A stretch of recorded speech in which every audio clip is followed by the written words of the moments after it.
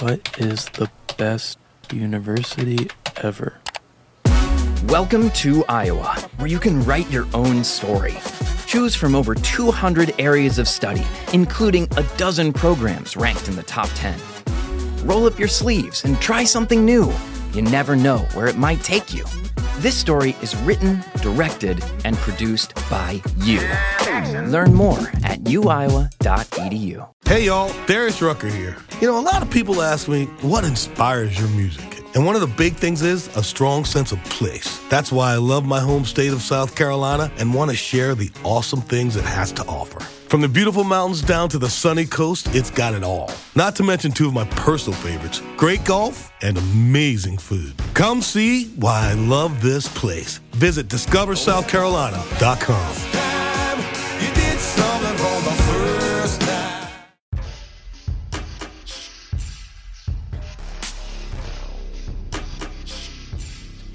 What they discovered upon their arrival was almost unspeakable.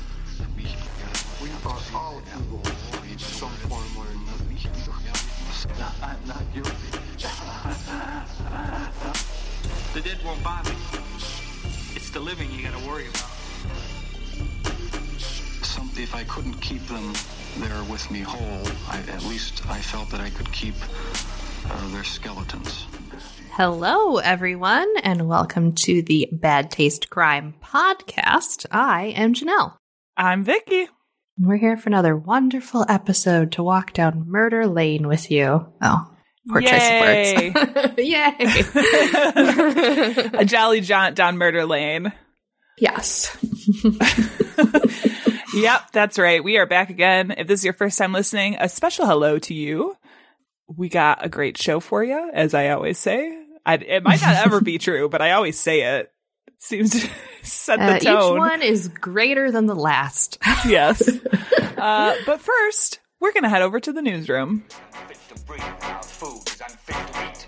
We sit watching our TVs while some local newscaster tells us that today we had 15 homicides and 63 violent crimes, as if that's the way it's supposed to be.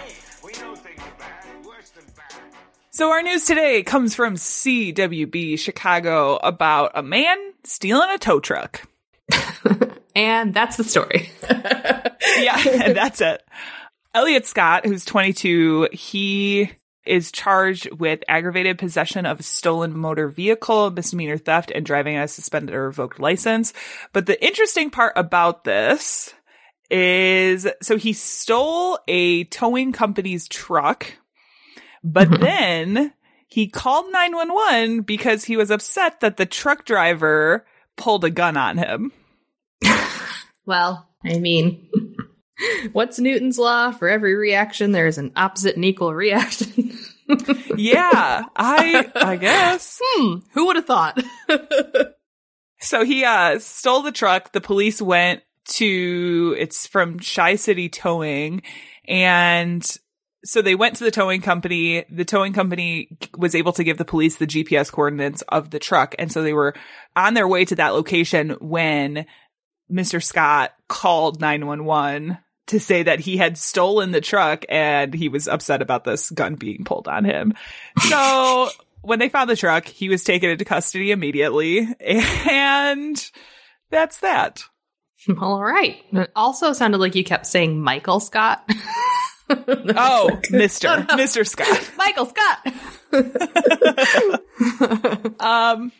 So I guess the lesson is don't call 911 if you're ever in the midst of committing a crime. Moving right along to Netflix and Kill. This week we are talking about Night Stalker, the hunt for a serial killer. Now there has been buzz about this all around the office that I work at. Oh, really? I just gotta say, yes. Yeah. Okay. So for those that don't know, the Night Stalker refers to Richard Ramirez, who was a serial killer in California in the 1980s, who raped and murdered numerous people. The documentary really goes through his killing spree and the investigation in great detail. There are some people reviewing this series. It's a 4-part series. There are some people reviewing the series who are saying the documentary went way too far. Really? How? I am only like an episode in. So I watched the whole thing. Okay. So tell me. What were they saying? What did they reference where they said it went too far? I haven't seen a specific reference to everything, or to anything, but my assumption is that there is quite a bit of like archival footage from crime scene investigations and some other. I mean, they showed some crime scene footage, but it's not something that you wouldn't. I mean, it's not explicit. Yes. It's not like they're showing explicit stuff. It's like blood-soaked beds and pictures of the people who survived but had gotten beaten up or shot. Yeah, yeah. I mean, maybe maybe I'm skewed because I've seen far worse things than that. But it wasn't anything that I don't think was explicit in nature. Yeah. Okay, so this is actually an article from the New York Post. There's been claims of people after watching the series getting night terrors. Well, yeah. Right. It's the one true thing crime. The one thing that they point out in this New York Post article, it says, quote, despite its disturbing subject matter, social media watchdogs were nonetheless shocked at the grisly crime scene photos and bloody reenactments that included a close-up shot of a knife sticking out of a body and blood falling in slow motion. Basically saying there isn't a necessity to include victim crime scene photos and slow-mo blood splatter. I'm going to make a counter argument for that. Sure. The entire series is taken from the perspective of the officers who are investigating the crime and the victims or the victims' families. Right. They had to see that. They had to see that every goddamn time they went to a crime scene. Mm-hmm. In the series, it discusses the absolute toll that it took on these investigators. And in order for you to understand that, you have to look at the actual crimes that they had to walk in on. Right. It was blood everywhere. You need to understand the mindset of these investigators and know that it's not just some guy who's like shooting people. Like he was torturing people. Right. And it was grandmas and ladies who lived alone. It was any and every person. There was no MO. It was multiple different races, men and women. And he was also assaulting children at the same time, which is no one's going to make those connections. Right. So the thing is, have we heard anything from people who were actually in the documentary or other victims? Because then I would say, okay. No. If the victims are saying that it is too gruesome and they participated in this docuseries, then yeah, we should pull back a little bit. But also, if you're going to complain about a reenactment, go fuck yourself. There are horror movies that are far more convincing than that stupid ass reenactment that was on this docuseries. Right, yeah. And I haven't seen anything from like the people involved, like in the creation of the documentary saying, or like the people who were interviewed saying that it was too much. I haven't seen anything. When I like watched that, it, so. I was like, oh my God, because you don't like in a normal story or in a podcast series or even other documentaries, you're not seeing the crime scene footage. You're not really even talking to a lot of the survivors. Mm-hmm. You sure as shit, no one discusses the sexual assault against the kids that he did. No one talks about that because they wanted to refuse that it was even part of the case in the first place. Right. But I mean, there were points where I was kind of like, oh, you know, like this is a little, ugh. But you should have that reaction. Right. If you see that and you don't have the reaction, I think you need to check your moral compass. Like, probably. That's the point. Yeah. Yeah. The entire point of the true crime genre is to see these things happening, know that there are people out there, and learn about the behavior. Right. And know how the justice system is put together and how they react to it and what can be done better. Can we identify people with problems before they start committing these crimes? Can we solve crimes faster? These are all the questions that we ask. Right. It's not, for the most part, for most people, it's not about the gruesomeness. If you want that, you can go watch a horror movie. Most people aren't interested in that. That's not why they come to see or listen to true crime stories. So I feel like people that complain about that are hopping on the bandwagon being like, oh, I've heard a lot about this Richard Ramirez thing. Let's check it out. And then they become horrified when they see crime scene footage. Like, come on. Right. Yeah. I agree with all of that. Yeah. I'm sorry. I just get really like irritated no, it's all with right. people. It's all good. So that is Night Stalker on Netflix. Check it out. If you guys want to share your reactions with us, you can do so on our Facebook or our Twitter pages. I'd be interested to hear if you guys have any reactions to this. This is that part of the show where we say content may not be appropriate for all listeners. We will be discussing instances of death. Child In my murder. case, I was going to say child death particularly. Yep. So heads up on this one. But Janelle, what are we talking about today? So big old disclaimer, because you are listening to a crime podcast. Yeah, it might be too graphic. No. It's too graphic, guys. We are going to dive into some unsolved crimes. I hesitated to say mysteries. Yeah. So the case that I'm going to cover is the murder of Natasha Cleary and her 2 sons. This case is actually out of Rockford, Illinois, and it took place in 2011. Now, I kind of want to give a background of Rockford. I know I've talked about it before. We've covered cases. We've worked with Haunted Rockford. Mm-hmm. Maybe it's spiritual. Like, we have a connection with Rockford. Yes. I used to work out there. So if you're not familiar with Rockford, it's a city that's considerably large. That's northwest of Chicago. It is the 4th largest city in the state, and it's a predominantly blue-collar town, and it hosted, I say hosted because it's moved out of the manufacturing business. Mm-hmm. It's actually becoming a hub of aeronautics, which is pretty exciting. Oh, that's cool. And it has the Chrysler plant just outside of the city, which I say used to employ a lot of people because it really doesn't now. The 20th century saw Rockford boom, and there was an influx of immigrants from Italy and Lithuania, as well as people fleeing from the South. The city began to grow exponentially, and when the 1980 recession hit, the city saw a steep decline in available jobs with a massive increase in crime rates. Unsolved cases were out of control, with most unsolved cases involving women and people of color. Okay. In the 90s, there was an attempt to clean up the city and make it more hospitable, which AKA always means we need to appeal to businesses and travel. Right. Which makes me want to punch everything. Mm-hmm. Okay. You don't care about the people living there. You care about what people you can bring there. Right, right. So massive overhauls of the downtown were undertaken. If you go downtown Rockford now, it's kind of unrecognizable. It's completely different than the way it used to be, even when I was a kid, which is when they started to kind of rehab the whole area. They're, in the process of doing another kind of like clean up the city. They're kind of trying to do more public artwork out there. Yeah. Which is, I don't think is succeeding because they're taking it from a travel like visitors bureau perspective, and they're trying to make it a destination of art and like hiring artists that aren't Rockford artists, and it's like a whole thing. So if you're going to like clean up your city or you want to make it like better, you should probably think about the people already living there. Mm-hmm. Yeah, you think so. Just my little 2 cents. You think that they would also want to make it better too. Right. It's great if you want to beautify all the abandoned buildings, but like you have a massive homeless problem. Why don't you turn those buildings into, I don't know, free housing?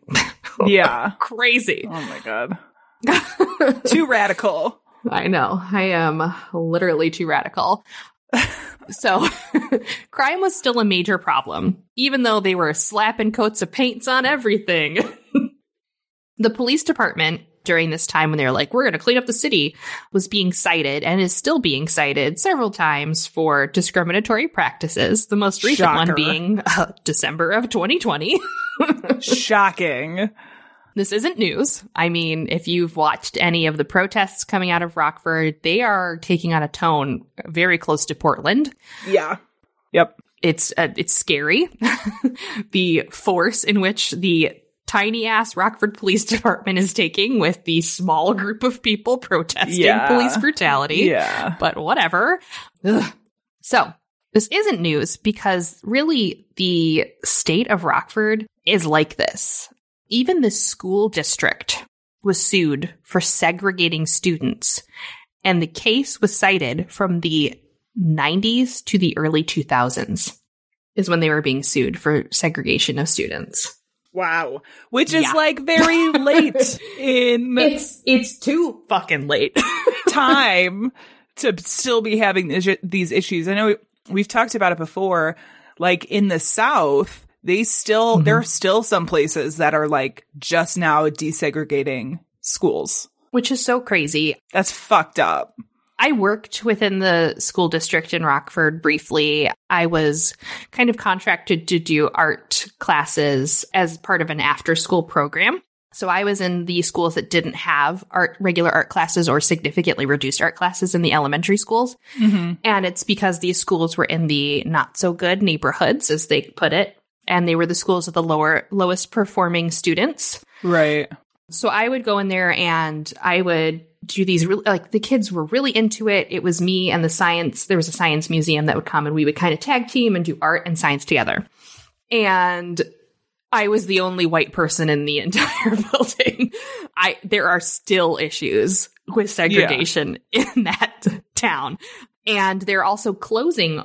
They have went through in the 90s, they closed a bunch of schools in all of these neighborhoods where they were forcing kids to travel across town to schools way outside of their neighborhoods. There is a lot of administrative issues within the police department, the school system, and the government really in general. But I wanted to talk a little bit about clearance rates for unsolved murders in Rockford. We've talked about clearance rates before, and this is the rate at which an unsolved crime is solved. So this little chart starts in 2005, and it looks great. They have an 85% clearance rate, which is amazing, right? Yeah. I think like the national average is like 60-some, right?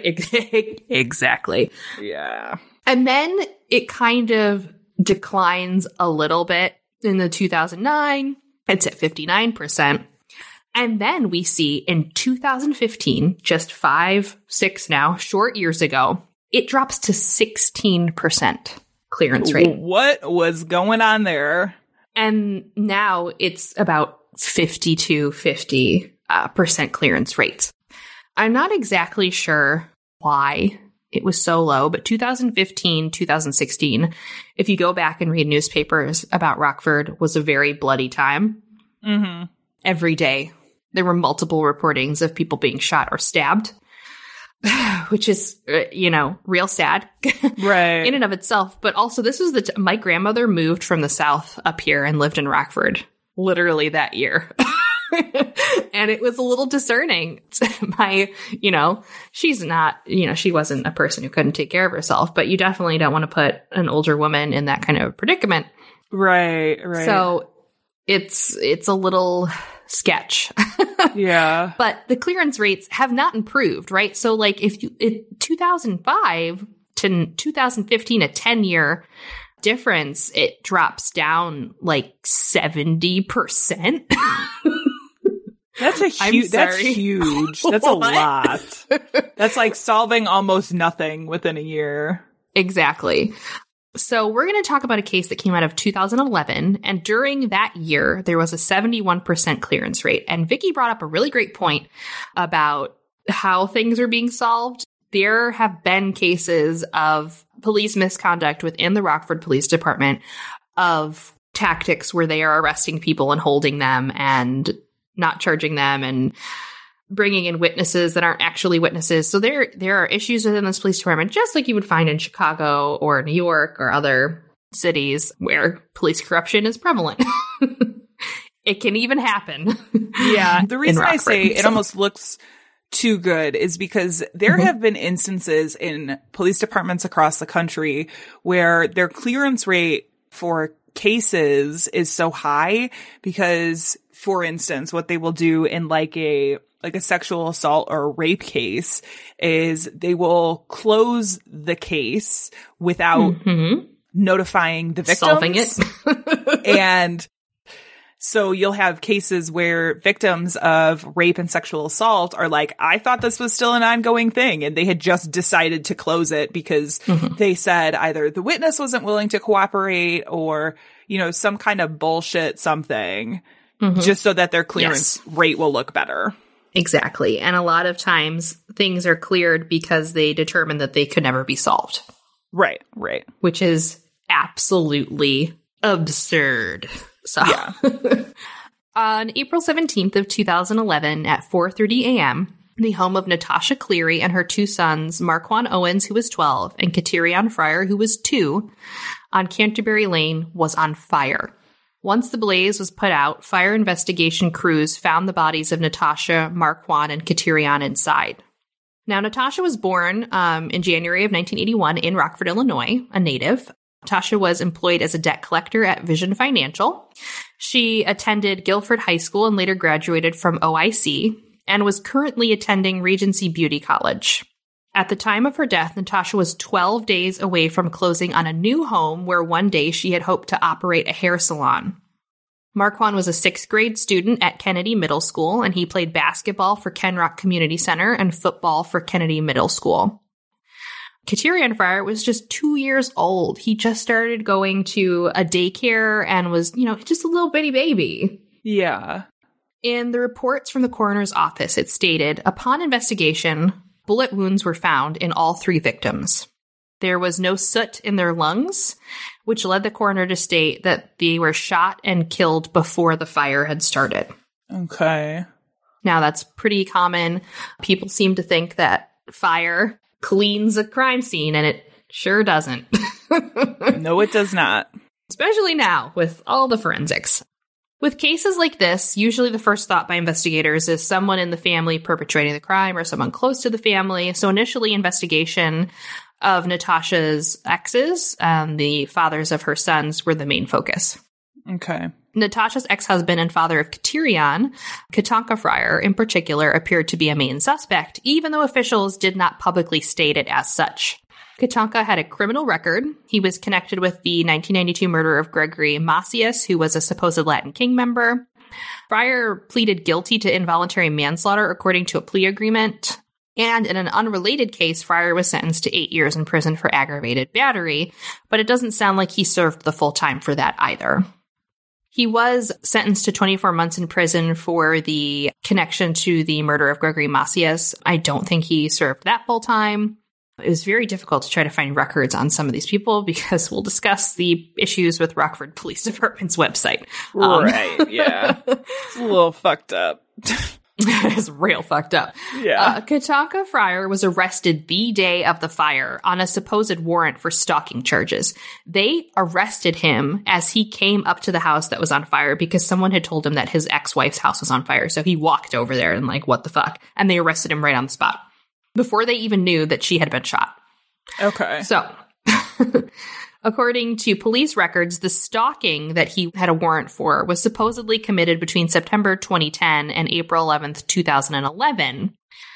To me, it kind of seems like they used this as a basis to bring him in for questioning, and they wound up holding him for a considerably long time.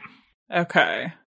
In July of 2011, Katanka appeared before a judge hoping to have his bond, which was set at $500,000, he wanted it reduced. Instead, the assistant Winnebago County State's attorney told the judge that they would be presenting additional charges in front of a grand jury.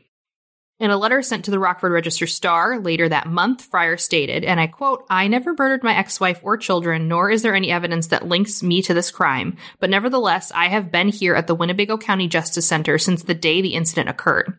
I was placed in a camera cell in a segregation unit, nude except for a Ferguson suit, even after never stating I had suicidal intentions." And if you're not familiar with a Ferguson suit, I put a picture of it, but it's a suit to detain individuals who have stated that they want to self-harm.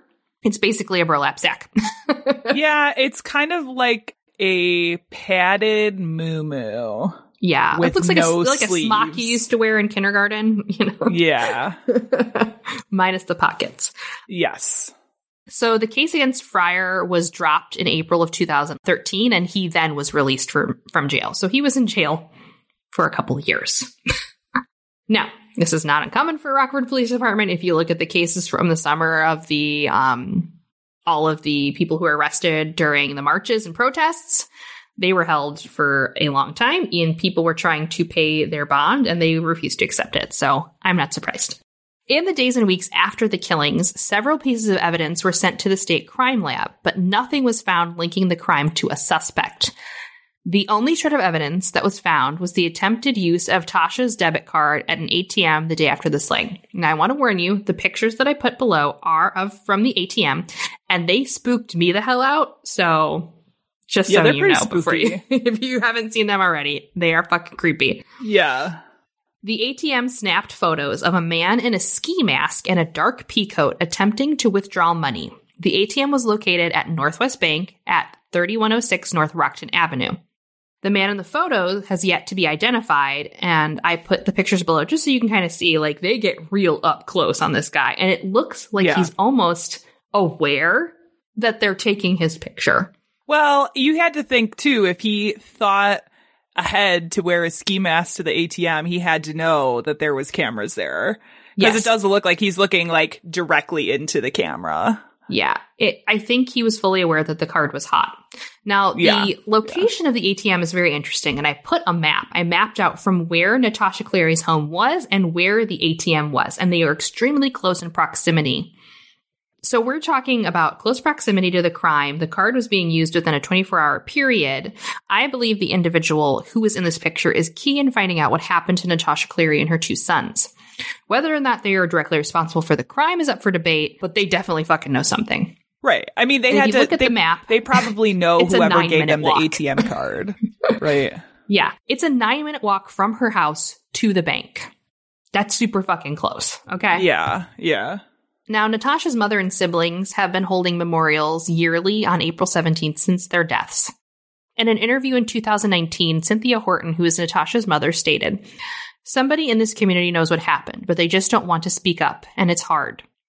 The Rockford Police Department vowed at the end of last year to start designating more time to cold cases that are open currently. This became kind of a thing because another case was solved, and so there was a lot of pushback because the case that was solved recently happened in the 80s, and it was a white woman. Okay.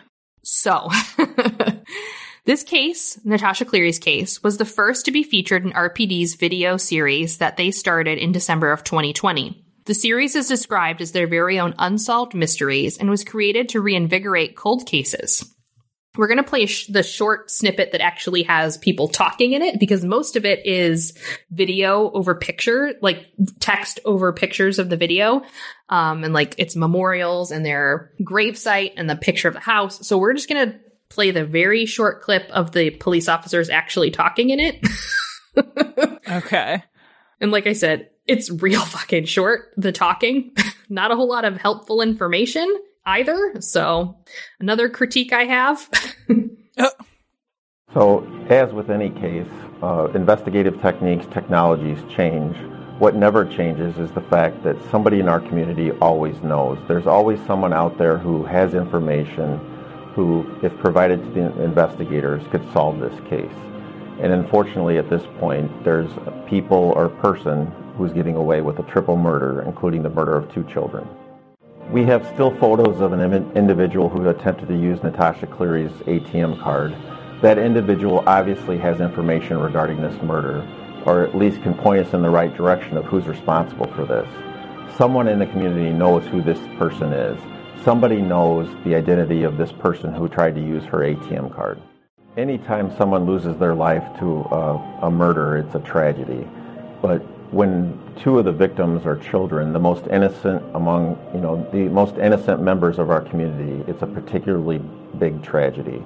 And the fact that people in our community would be willing to sit silent with information that could help bring the killer or killers to justice just adds to the tragedy.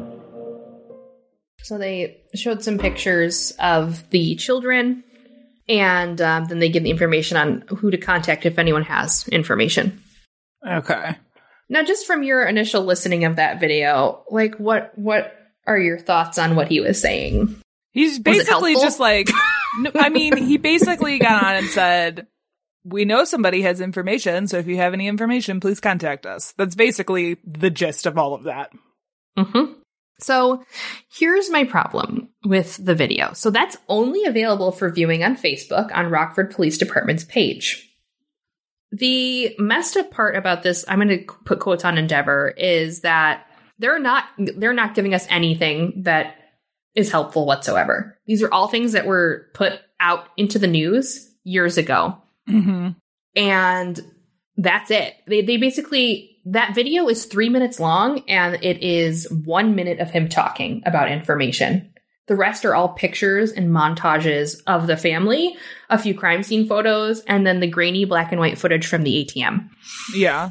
I don't think it's helpful. I think they're wasting their time. I mean, I understand that you have to put that out there.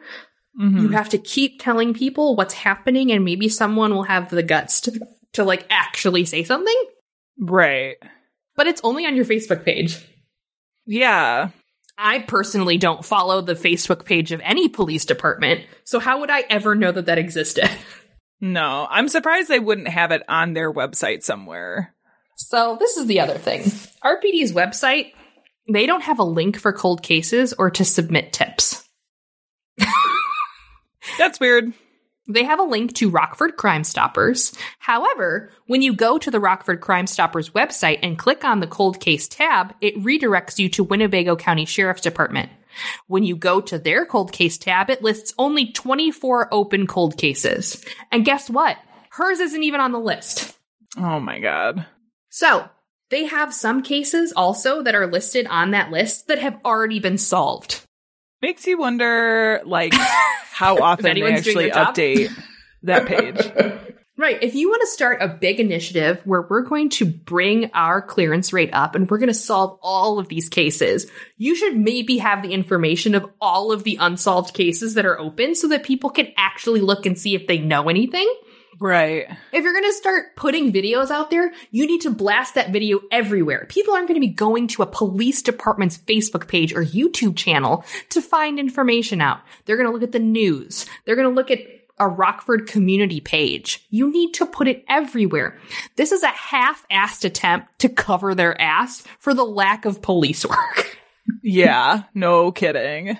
So, if you go onto that list, which I wanted to document this, and I wanted to show how absolutely confusing and ridiculous it was, because I actually initially went on there to fill out a FOIA request for a different case that I was going to cover of a different unsolved murder, and they have still not gotten back to me, okay? So in my attempt to figure this out, I was like, all right, well, I should look at some other unsolved cases. And this is the issue. I looked up the case of Tammy L. Tracy. Her murder was just solved on November 11th of 2020. It's still on the open unsolved case list in the Winnebago County Sheriff's Department website. Tracy went missing in 1987, and her skeletal remains were found in a forest preserve in April of 1988. They caught the guy. He's in jail. Her information's still up there. And when I looked up articles, the only reason I found Natasha Cleary's case is because they had covered Tammy L. Tracy and then mentioned Natasha Cleary's case at the bottom of the page. Gotcha. And and it didn't even come because they were trying to find information about Natasha Cleary. It came out because they said they were starting a web series about unsolved murders in Rockford, and Natasha Cleary's case was the first one they were going to cover. That's how I found her information. Okay. So did they actually start a web series? That's the only one that's come out. And that came out in December of 2020. That was the video? That was the video. That was it. Oh. A 3-minute dedication to a case that has been unsolved since 2011. Yeah, that's not great. No, it makes you wonder. Does make you wonder. When we're recording this, of course, it's, earlier than when this is coming out. So there might have been another one that's getting put up in between when we're recording this and when this is released. But I'm going to say probably not. Probably not. They're real lazy over there. Yeah. And I bet you it took so much time to put that first one together. Right. So both websites lack significantly information. Police departments are supposed to be open with information and accessibility. And from my perusal of the websites, I would have to say that there isn't any accessibility whatsoever. So I would ask you, as our citizen sleuths out there, go on the websites of the police departments in your area. Go on the website of the Rockford Police Department. Go on the website of the local county sheriff's department. Look it over. If you're not seeing any information or any easy accessibility to FOIA or any easy accessibility to current things that are happening at your police department, do something about it. Email, talk to your news, do something. Go to, a local open public forum for your city or your county. The police departments and the sheriff departments are supposed to have access for us so that we can get information, especially unsolved cases, especially Crime Stoppers, especially if they're asking for our help. We can't help them if they don't give us fucking information or a way to get them information. Right. I went onto the Rockford Police Department page. It is connected to the City of Rockford website. If you go on there, the links that are on there are like, oh, our community access. Here's some things that we do to help people. Here's the RPD in the news doing positive stuff. And then it's like, oh, here's Rockford Crime Stoppers at the bottom. Here is a FOIA request here. And then they have a separate page for the investigation unit and then like another page for community outreach, whatever. The investigation unit just lists the officers and like one contact information. There's literally nowhere to send tips. There's no tip line. They redirect you to Crime Stoppers, but then they say, if you have tips, contact us. Well, where the fuck am I supposed to contact you? It's just this big circle of bullshit. Yeah. So, if you have any information on the murder of Natasha Cleary and her sons Marquand Owens and Katerion Fryer, contact the Rockford Police Department at this fucking number, 815-966-2900. Or, if you want to remain anonymous and you fucking hate the Rockford Police Department, you can call Rockford Crime Stoppers at 815-963-7867. And like I said, take a look at your local police department. I did this where we live. I looked up our police department webpage months ago. Yeah. Because as part of a lot of the protests that were going on was the whole thing of like, we need accessibility. We need to know who our police officers are. We need to know where we need to contact people. Like, if you want us to be okay with having police in general, then you need to be open and honest. And we need to know all the information that is accessible to citizens. Because a lot of police departments don't share that unless you ask for it. And that is not right. Yeah. So I went on our local police department webpage and I was like, okay, we live in a smaller town than Rockford, so they were listing names of people and they had a little bit more information. Yeah. But then in contrast, like, I went onto a police department page for one city over and they had nothing. They had the name, email address, and phone number for the chief of police, and that was it. Sounds about right. They're like, call 911 if it's an emergency. Literally. They're like, call 911. Always solid advice. So it's just, yeah. I think in order for us to reform police, if you're an abolitionist, this, doesn't apply. But for people who want to have police in their community, I don't know who would, but if you want to, there needs to be an exchange of information and there needs to be open communication. Otherwise, it's not going to work. It doesn't matter how many reforms you do.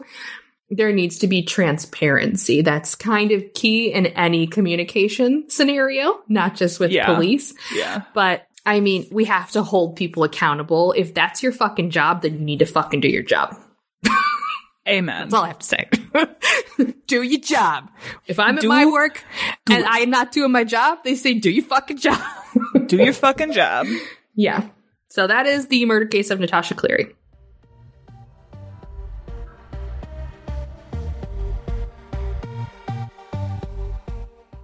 What is the best university ever? Welcome to Iowa, where you can write your own story.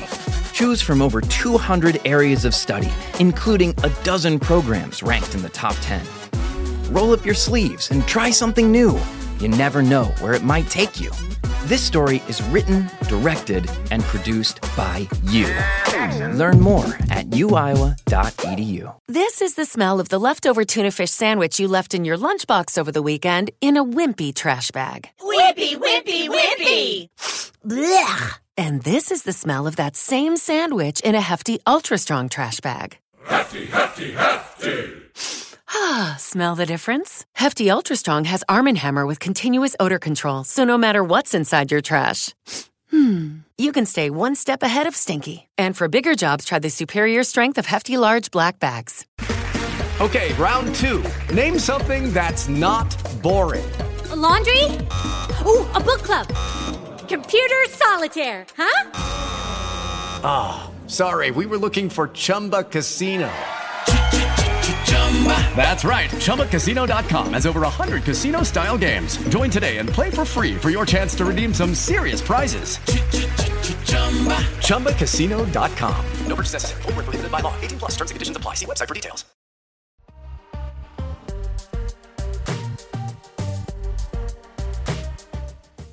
All right. I was kind of excited for this one because it gave me an opportunity to talk about a case that has perplexed people for just over 75 years. Oh, I like the oldies. Yes, it is a classic mystery. I'm sure it's one you've probably heard of, but it is the Sodder family mystery. Have you heard of that? I have. I haven't read too much about it, so it's weird. It is weird. I like a weird one. So in Fayetteville, West Virginia, there was a fire that happened at the Sodder family home on Christmas Eve, 1945. In total, there were 10 members of the Sodder family, husband and wife George and Jenny Sodder, 23-year-old John, 21-year-old Joseph, 16-year-old George Jr., 17-year-old Marion, 14-year-old Maurice, 12-year-old Martha, 9-year-old Louis, 8-year-old Jenny, 5-year-old Betty, and 3-year-old Sylvia. Damn, that's all their kids? That's all of them, yeah. Are they farmers? Because that sounds like a farm family. Yeah, I think they might have been. I know they definitely had like it sounded like a large property, but George did something related to transportation of coal. Okay. Yeah. So at this point, their oldest son, Joseph, this was like late in 1945. So Joseph was away sort of wrapping up things at the end of World War II. So he was serving in World War II and they were just finishing moving everybody out of the country. So he was still gone. So George and Jenny were spending Christmas Eve with their remaining 9 kids. The evening had pretty much gone off without a hitch, and the younger children had just received some new toys from Marion that she had bought and brought home from the dime store. So George and Jenny were ready to turn in for the night at approximately 10:30 p.m. and took their youngest child with them and allowed the other kids to stay up a little later to enjoy all of the new gifts. After everyone had gone to bed, around 12:30 a.m., the telephone rang. So Jenny quickly got up and answered it and heard a strange woman at what sounded like a party on the other end of the phone line. And so she told them that they had the wrong number and then hung up. On her way back to bed, Jenny noticed the downstairs lights were still on, the curtains were still open, and the front door was unlocked. So she went down, she kind of like closed up the house and then returned to bed. As Jenny was falling asleep, she heard a loud bang on the roof and then a rolling sound as if something was like rolling down the roof. Santa Claus? Santa? He just fell off the roof. Isn't that the beginning of the movie to the Santa Claus? The Santa Claus? Yeah. When Tim Allen becomes Santa Claus. Did we forget that Santa literally dies in the beginning of that movie? It's not, that was the 90s, right? It's not a 90s movie unless it starts off dark. It's true. It's true. But after she heard this, she didn't hear any sounds after that. She kind of like listened out to see if there was going to be something else, and there wasn't. So she tried to go back asleep again. About an hour later, Jenny woke up again, but this time she woke up to their house filling with smoke. Most of the family woke up and attempted to escape the blaze. George and Jenny scooped up their youngest daughter and rushed out along with Marion, John, and George Jr. So George Sr. got all of those guys out and then went to go back into the house to get the younger kids from upstairs. But the path to the stairs had been blocked by the fire. So instead, he was like, oh, I know, I'll grab the ladder that's up against the side of the house, because they kept a ladder on the side of the house, climb in the second story window. Yep. So he goes to get the ladder, but the ladder that he normally had propped up against the house to climb into the upstairs window had mysteriously disappeared. Almost like someone was on the roof. Weird, right? So then he thought, I'll go grab one of the coal trucks and drive it up to the back of the house and then use the top of the coal truck to get into the second story and climb up into the window that way. Wow, he's really thinking. Right? I'm actually impressed because of his thought process. Like, okay, this isn't working. I'm going to try this. Because that's a very high stress situation. I would probably get poo brain. I'd just be screaming for the kids to jump out the window. Jump! I will get you! Get out here! Yeah. So he goes to start the truck, but it wouldn't start. Were all the spark plugs gone? Well, we will get to that. Okay. That'll make a 1940s truck stop real quick. Yeah, right. The next plan was to grab a nearby water bucket and get water from their rain barrel. But when he went to go get water, the water had been frozen solid. That's just nature. That's not actually that mysterious. Winter. Yeah. Someone mysteriously Elsa'd the shit out of it. Yeah. It was Christmas Eve, so the water was properly frozen. Yeah. Now, in the meantime, their oldest daughter, Marion, had attempted to phone the Fayetteville Fire Department, but when she tried to call out from the house, she couldn't because their phone line was dead. Yeah. Instead, she ran to a neighbor's house to use their phone, but when she called, she wasn't able to get an answer at the fire department. Another neighbor who also saw the house on fire went to a nearby tavern and attempted to call the fire department themselves, but they still didn't get an answer. Did they cut the lines at the fire department? Oh my God. What a master plan that would be. Wait, isn't this switchboard operator times? 1945? Yeah. Don't they still have switchboard operators? Isn't it like someone plugging it literally into there and being like, operator here, we have a phone call from 6571 Main Street. Maybe. But did you have a direct line to emergency services, or was that all done by switchboard too? I think that was switchboard. I don't think 911 for sure was not a thing. And I feel like I don't think people had direct lines. And is this a rural area too? Yeah. So then it is, because it's a very small town fire department.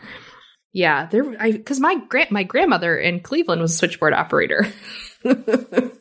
I'm curious to see. Oh my God, 911 wasn't the first call to 911 was placed in February of 1968. Yeah, and 911 wasn't even everywhere. Like people had different numbers for 911. In other places. I didn't know that. That's wild. That's not that long ago.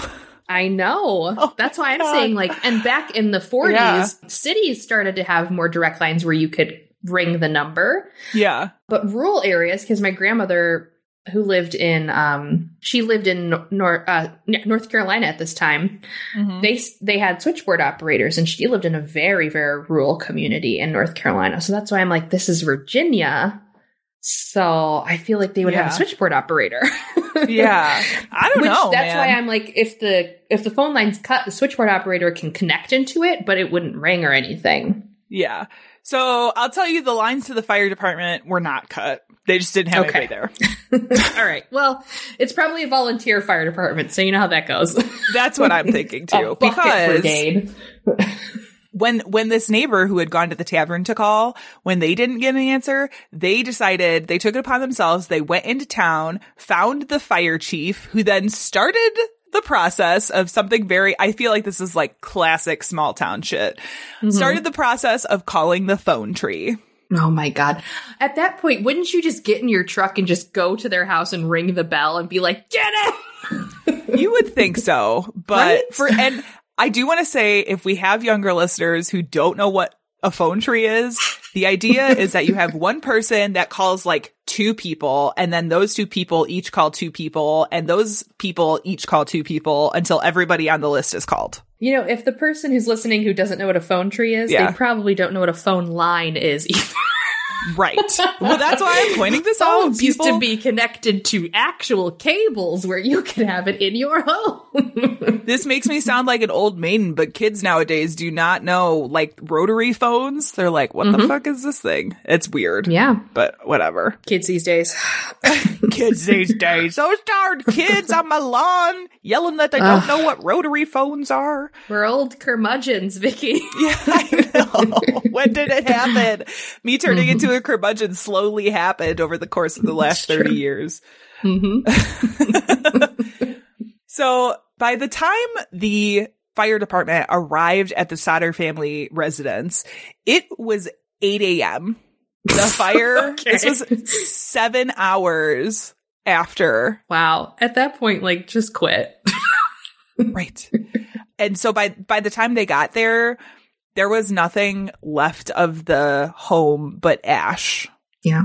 So they began searching the burned piles for any sign of the remaining 5 children that were trapped inside, but they were unable to find any remains.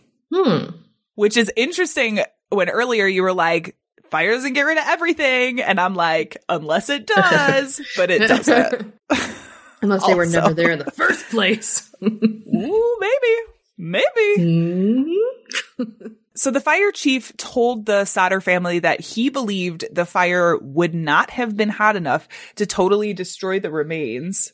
Right. And thought it had probably been caused by faulty wiring. Now, in the days between Christmas and New Year's, George covered the former site of the home with 5 feet of dirt to make a memorial. And they did eventually like plant a bunch of flowers on the site of where the house is at to kind of like make a memorial for their missing children. Mm-hmm. And then they did issue death certificates for Maurice, Martha, Louis, Jenny, and Betty. Okay. So from the get-go, the Sauter family believed that there were way too many strange things about the fire that pointed away from accidental, and tried to put together the pieces of what happened on that night. Now, a lot of these things I've already mentioned. Yeah. There was the odd noise that Jenny heard on the roof shortly before the fire started, the ladder going missing from the spot where it was permanently kept, the timing of the trucks not starting when they had been in perfect working order only hours beforehand.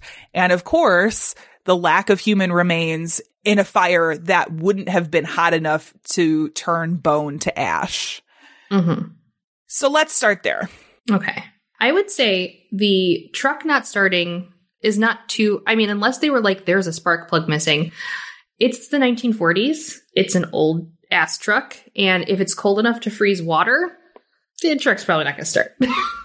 Yeah. So, and he had the way it sounded to me, so he had 2 trucks, and the way it sounded to me is he tried to start both of them and neither of them would start, and both had been driven like earlier in the day. So it did seem odd, even if it was cold enough to freeze water, but I've been around enough old cars to know that that is not abnormal.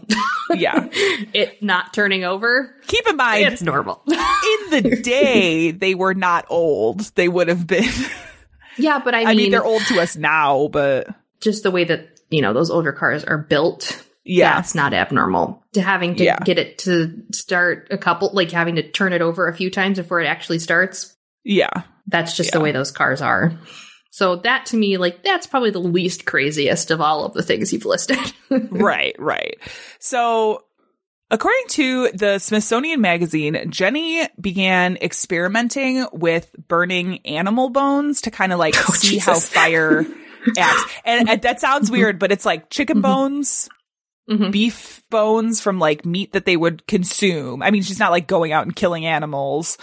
Yeah. Well, I mean, if you just think about in modern times, like when we cremate somebody, there's still bits in there. And a lot of times, sometimes they even like, you know, filter that out so you don't have chunks of teeth in there.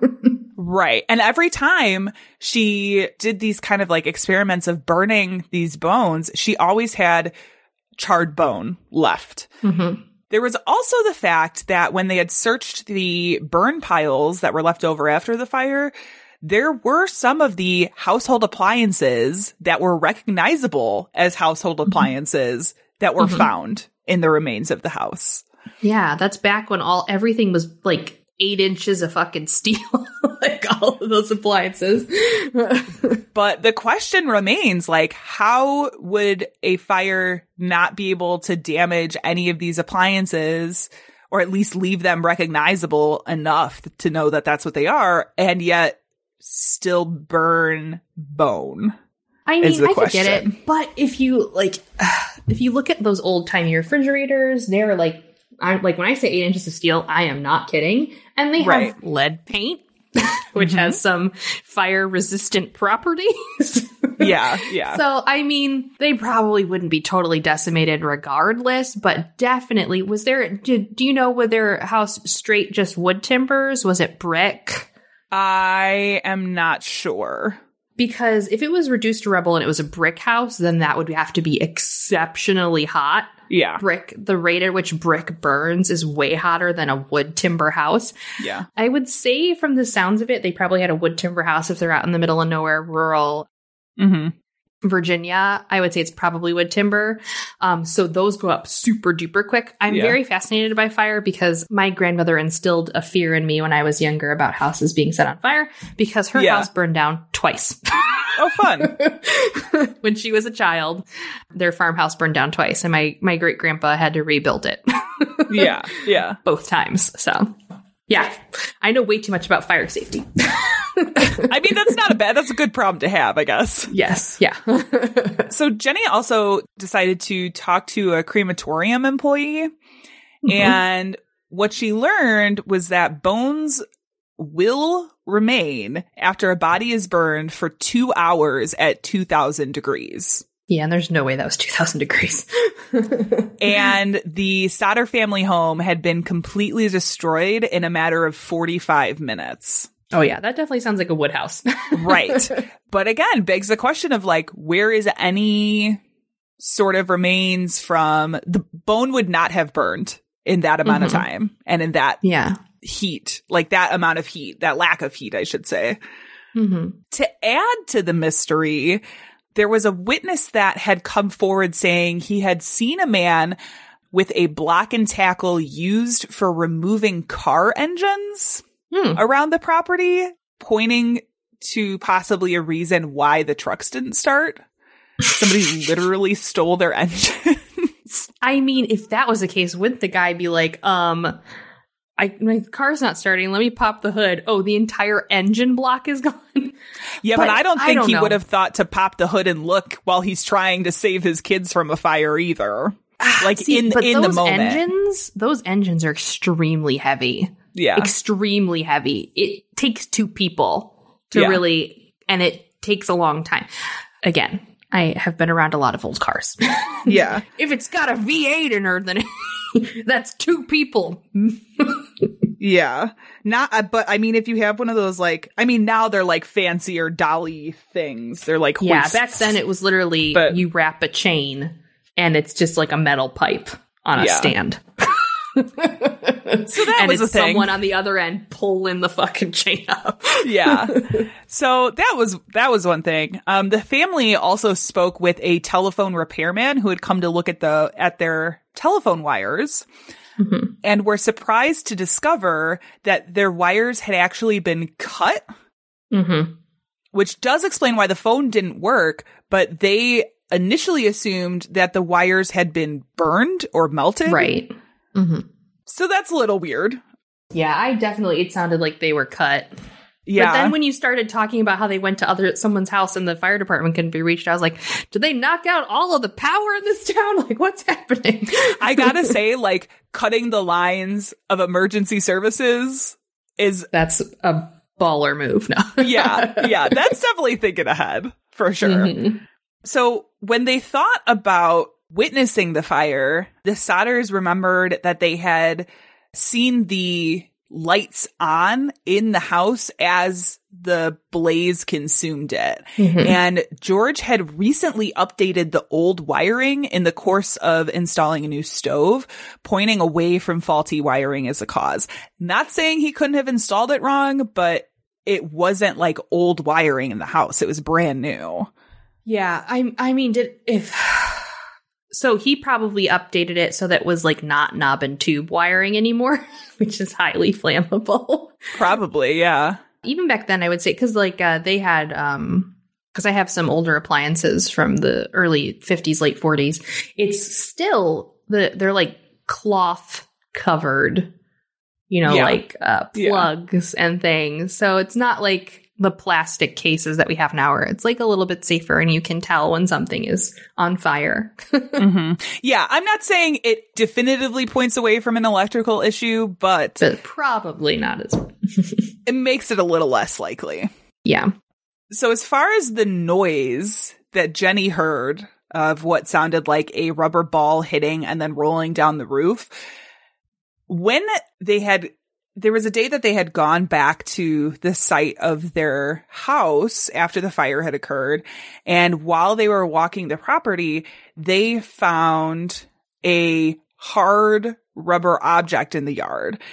And it's unclear whether the object was like taken to be identified by a professional, but George seemed to think that it resembled a napalm pineapple bomb. I'm sorry. What? Yeah. So I tried to, there was a couple of things.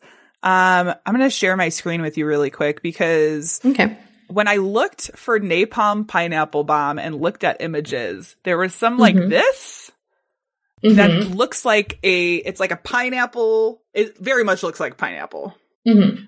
But then there's some like this, and I'm like, I don't think that just looks like a grenade. That's just a regular grenade, yeah. Yeah, I think it's probably more like these. Did they have napalm back then? Why am I thinking that napalm was like exclusively Vietnam era? I mean, it might have been. I'm not honestly sure, but he knew about it enough. Uh-huh. Let's see, when was napalm invented? We're just Googling all kinds of weird shit today. We're going to get flagged hard. Napalm bombs. It was invented in 1942. So yeah, it would have been around. Right. He did, I believe, because George is actually originally an Italian immigrant. Mm-hmm. And so I believe he did do some military service for Italy. Yeah, they're required to do at least 2 years in Italy. Yeah, before he immigrated over to the U.S. This is why Benito Mussolini started a revolution. Because he didn't want to serve in the military. Yep. That's what all good dictators do. They're like, wham, military service. I just want to rule the country. Wham. Exactly. And then he makes it militarized. It's like, what? Yeah. Oh my gosh. That's interesting. I wonder if how long had he been living in the U.S., do you know? It was mentioned somewhere. I would have to pull it up. Let's see. I bet you because Mussolini took control of Italy way before World War II. Yes. I bet you he was all up in that fascist dictatorship. Yeah, I will say that we'll talk about Mussolini in a minute. Ooh, I love talking about Mussolini. Yeah. So we potato-headed baby. He looks like a giant baby. We will definitely, let's see. So he was born in Italy in 1895. He immigrated to the U.S. when he was 13. Okay. So it would have been early 1910s, yeah, that's 1920s. Definitely Italian Revolution time. Yep. Yeah. So, yeah, this'll actually, I think it's going to come up here in just a second. So. Excellent. The Sodders, as they're trying to rack their brains for like what could have happened, they started to think of events in the months leading up to the fire, remembering a time when a stranger came by the house inquiring about any hauling work that they might have had. When the stranger, he was like looking around the house for stuff that might need to be hauled away. He went to the back of the house. He pointed out a couple of fuse boxes saying, quote, "This is going to cause a fire someday." Even though the power company had recently evaluated the fuse boxes to be totally fine. Like they had just come out and looked at them. They were like, "Nah, these are all good." Shortly after that, the Sodders had a visit by a different man who was an insurance salesman trying to sell them life insurance. Now, George declined the offer, and the man got super angry, saying, quote, "Your goddamn house is going up in smoke, and your children are going to be destroyed. You're going to be paid for the dirty marks you have been making about Mussolini," end quote. Whoa. Okay. Some black shirt retribution. Right. So George was very outspoken about his opposition to the Italian dictator Benito Mussolini. There were, I think, in the area that he was in, a lot of Italian immigrants who had come over, and he used to get into like arguments with other members of the immigrant community about his opposition to Mussolini. You know, just you know, there is, well, I'll get into it in a little bit too. There's more on this later. But at the time, they didn't really consider these threats. They didn't take them seriously. But like in hindsight, looking back on it, it's like, okay, that's a little sketch. Yeah. Yeah. The family also recalled that just before Christmas, one of the older Sodder boys had remembered seeing a man sitting in a car in a nearby road, like intently watching the youngest children come home from school. Again, didn't think much of it at the time, but like in hindsight, it's a little weird. As the Sodders continued their own investigation into what happened that night, reports of sightings of the 5 missing children began coming into authorities. First, a woman reported witnessing all of the children passing by in a car that was fleeing from the fire on the night the fire happened. Then another woman reported seeing the kids at a tourist stop about 50 miles west of the home, where they had stopped for breakfast. She claimed that they were in a car with Florida license plates. And then there was a third report from someone at a Charleston hotel who claimed to have seen 4 of the 5 kids along with 2 men and 2 women of Italian descent, stating, again, according to Smithsonian Magazine, quote, "I do not remember the exact date. However, the entire party did register at the hotel and stayed in a large room with several beds. They registered about midnight. I tried to talk to these children. One of the men looked at me in a hostile manner. He turned around and began talking rapidly in Italian. Immediately, the whole party stopped talking to me. I sensed that I was being frozen out, and so I said nothing more. They left early the next morning," end quote. So, there is some theories that it possibly had something to do with the Italian mob. After these arguments about Mussolini, getting this kind of threat for these comments on Mussolini, and then having straight up Italians like being seen with a bunch of kids. The mob, though, I feel like most of the mafia was against the fascistas. Maybe. But maybe I it's don't know. different. I mean, well, in Italy, Yeah. the Black Hand, I feel like they had an understanding because they were still allowed to operate, but I don't feel like they were like actual out and out fascists. Yeah. Well, and my That's other thought would interesting. be, would there be the like Mussolini supporters in the US that were here to make money on criminal enterprises to send back to the dictator to like I don't know about fund his war, right? Criminal enterprises, but there were Nazis here too. Like there were definitely sympathizers. There were definitely people who were here to garner support for the fascist movement. Yeah. So that doesn't sound too crazy for me. No. Yeah, the trying to make money part, I'm kind of like, I don't know about that. Well, maybe. But, you know, I imagine some of the trying to get support happened within Italian mobs or mafias somewhere. Definitely. Maybe. Yeah, I don't know. That's very interesting. I have no idea. These are just a theory. This is just theory. See, when my initial thought was, it sounded like somebody was just trying to steal their children.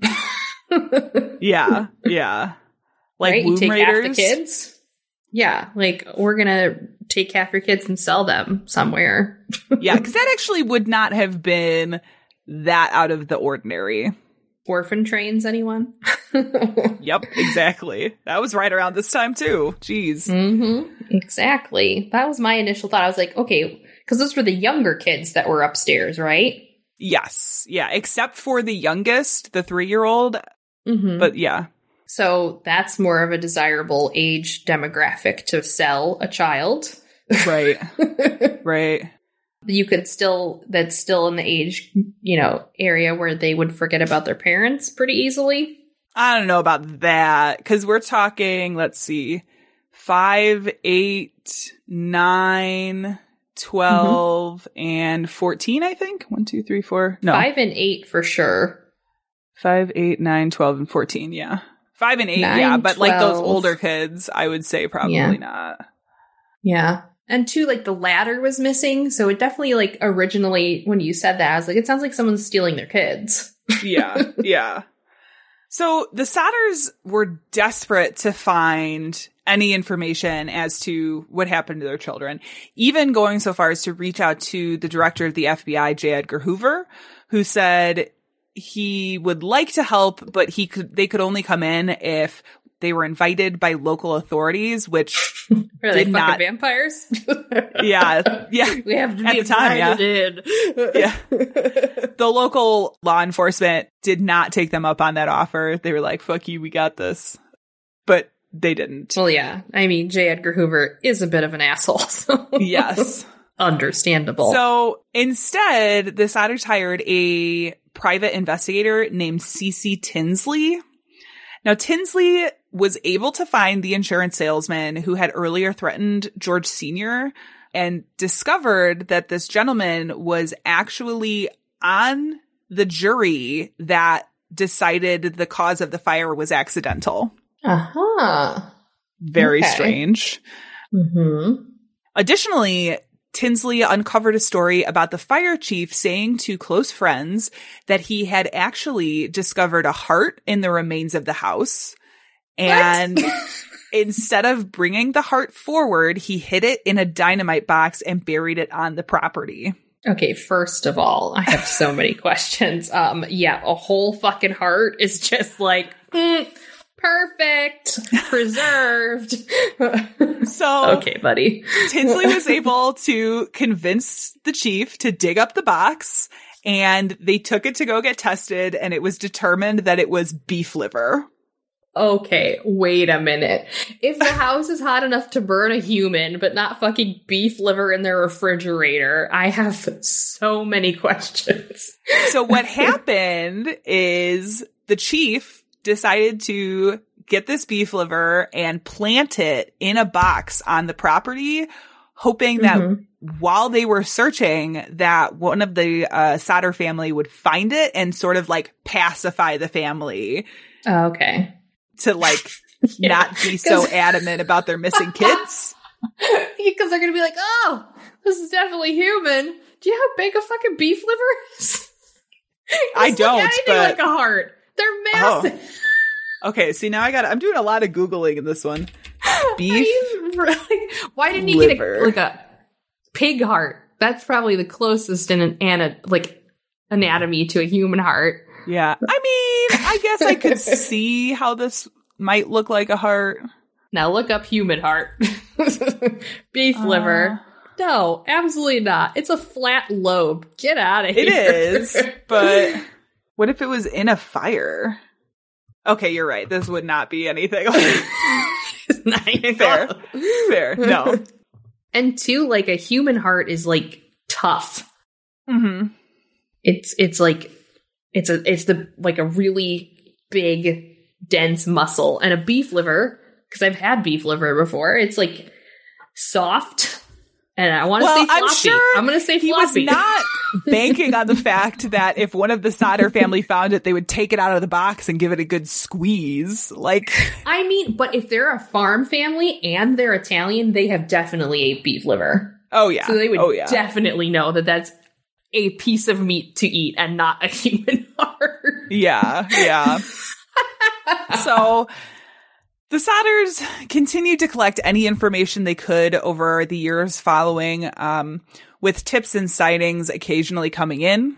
In 1949, the family decided to research the property and did another excavation, and they found a few small objects, including shards of vertebrae.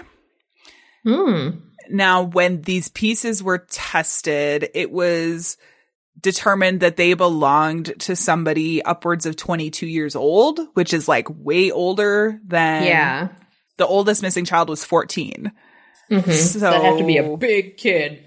Yeah. And the bones didn't have any signs of charring or like fire damage or anything. So with no other option, the Sauters put up a billboard offering a $5,000 reward, later increasing it to $10,000 for information leading to finding the children. And I'm going to show you a picture of this billboard. Look at this billboard. It's like they have... Oh, it's like a weird mausoleum memorial. Yeah. It's not like a normal looking... No. What you would think of as a billboard. And it has the pictures of their 5 children, 1, 2, 3, 4, 5. And this picture at the end, which we will get to in just a minute. Oh, they said kidnapped. Yes. Ages 5 to 14 kidnapped. The officials blamed defective wiring, although lights were still burning. Weird way of putting it. Burning after the fire started. Yeah, then it goes on to say, the official report stated that the children died in the fire. However, no bones were found in the residue, and there was no smell of burning flesh during or after the fire. Again, weird thing to put. Yes. What was the motive? Ooh. What was the motive of the law officers involved? What do they have to gain by making us suffer all these years of injustice? Why did they lie and force us to accept those lies? And then there's a note about the picture. And this is kind of, they also have a wanted poster that had pictures of all of the children on it. Oh, wow. $5,000 reward. And again, goes on to say there wasn't any evidence of them found in the fire, et cetera, et cetera, et cetera. So that's kind of the stuff that they were putting out. And after they started putting this information out there, they did receive a couple of tips, including a claim that Martha was in a covenant in St. Louis. Okay. They got a tip from somebody who had overheard an incriminating conversation at a bar in West Virginia. But none of these leads really panned out. The final worthwhile tip came in 1968 when, after more than 20 years since the fire, Jenny received a letter from Kentucky with a photo of a man in his mid-20s. The back of this photo it's like weird and cryptic note on it. This is what it said. It said, quote, Louis Sauter, period. I love brother Frankie, period. ILIL, boys, period. A90132 or 35, period. Can't make heads or tails of that, but... ILI sounds like is living in. Oh. It sounds like a address, a rural address. Usually rural addresses have numbers and letters. What was the beginning part of it again? It said, Louis Sauter, I love brother Frankie. And that one... Yeah. I'm not sure what that one's all about. Brother Frankie? Yeah. Yeah, but the rest of it sounds like location. ILIL boys? Is it BOYS? Yeah. And that was from Tennessee, Kentucky? Is there a Boys, Kentucky? I don't know. Boys, I'm being Snoopy. I know. Boys, Kentucky. No. There's a band called Kentucky Boys. Apparently. I don't know. So after receiving this picture, the Sodders believed that this was indeed their son Lewis and tried to make contact with this person in Kentucky, but they were ultimately unsuccessful. They believed so much that this was their son that sixth picture on the billboard was added as a current version of Lewis. That's what that sixth picture was on the billboard. And they actually got a copy of this picture enlarged and had it sitting on their mantle in their home. Sadly, George died in 1968, still searching for his children. Jenny lived until 1989 when the billboard came down after her death. The children continued to investigate, coming up with their own theories, including, again, this is all from the Smithsonian, quote, the local mafia had tried to recruit him and he had declined. They tried to extort money from him and he refused. The children were kidnapped by someone they knew, someone who burst into the unlocked front door, told them about the fire, and offered to take them someplace safe. They might not have survived the night. If they had, and if they lived for decades, if it was really Lewis in that photograph, they failed to contact their parents only because they wanted to protect them, end quote. That's kind of like just some of the theories that they threw around. The surviving Sodders still believe that their siblings did not perish in that fire, but honestly, hopes of finding them become thinner and thinner as the years go on. To be honest, there's just not that much evidence out there to lead anybody in a particular direction. So that is the mystery of the Sodder family fire. Lots of weird stuff in that one. Yeah, that is really weird. I just pulled up someone wrote that the zip code that, like, they said that the numbers in the letter that was given looks like a zip code in Palermo in Italy. Oh, what? That would be wild. Yeah. Then they'd somehow have to get which wouldn't be difficult, but they would somehow have to have the letter postmarked from Kentucky. Right. It could have been someone who was living here. Right.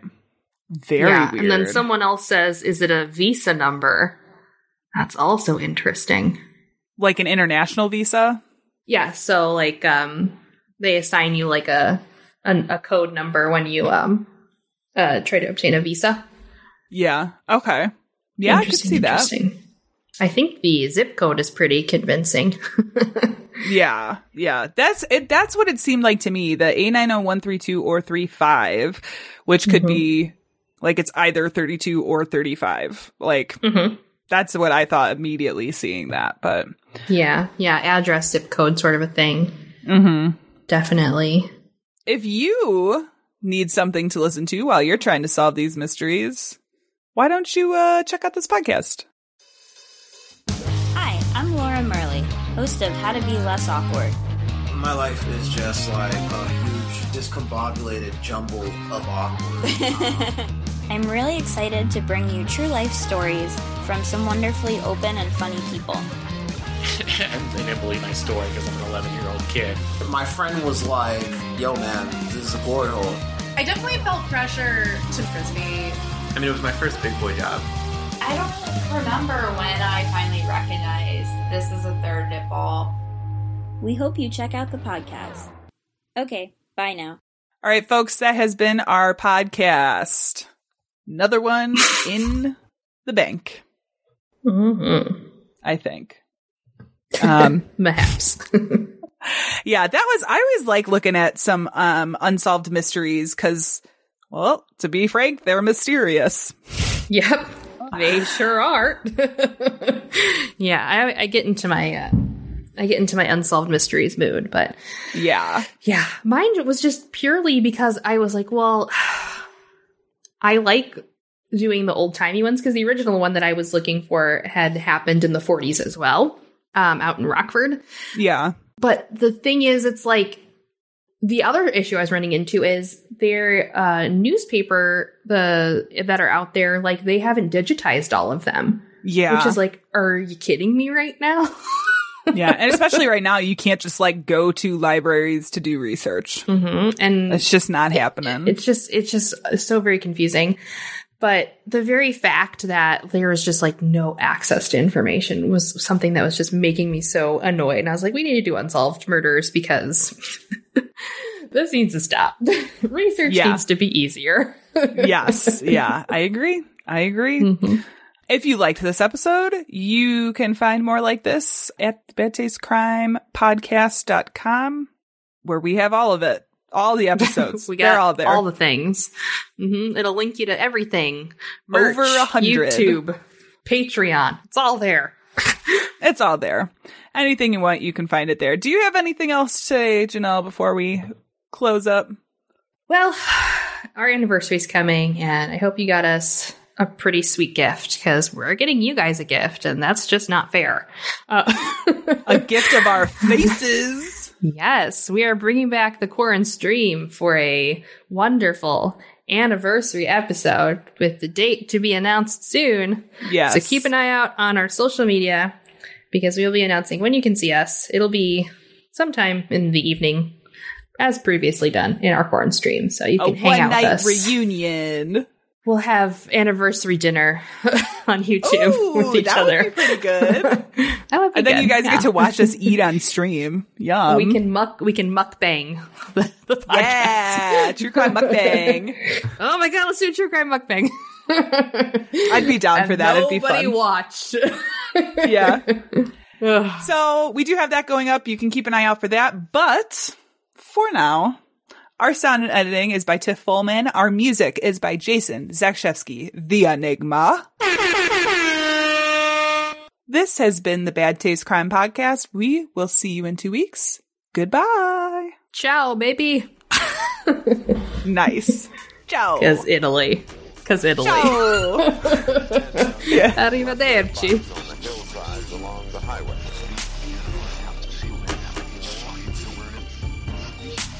It was as if a wave of evil washed over this town. We are all evil in some form or another. What is the best university ever? Welcome to Iowa, where you can write your own story. Choose from over 200 areas of study, including a dozen programs ranked in the top 10. Roll up your sleeves and try something new. You never know where it might take you. This story is written, directed, and produced by you. Learn more at uiowa.edu. This is the smell of the leftover tuna fish sandwich you left in your lunchbox over the weekend in a wimpy trash bag. Wimpy, wimpy, wimpy! Blech! And this is the smell of that same sandwich in a hefty, ultra-strong trash bag. Hefty, hefty, hefty! Ah, smell the difference? Hefty Ultra Strong has Arm & Hammer with continuous odor control, so no matter what's inside your trash, you can stay one step ahead of stinky. And for bigger jobs, try the superior strength of Hefty Large Black Bags. It is Ryan here, and I have a question for you. What do you do when you win? Like, are you a fist pumper, a woohooer, a hand clapper, a high fiver? I kind of like the high five, but if you want to hone in on those winning moves, check out Chumba Casino. At ChumbaCasino.com, choose from hundreds of social casino-style games for your chance to redeem serious cash prizes. There are new game releases weekly, plus free daily bonuses, so don't wait. Start having the most fun ever at ChumbaCasino.com. No purchase necessary. VGW Group. Void where prohibited by law. See terms and conditions. 18+.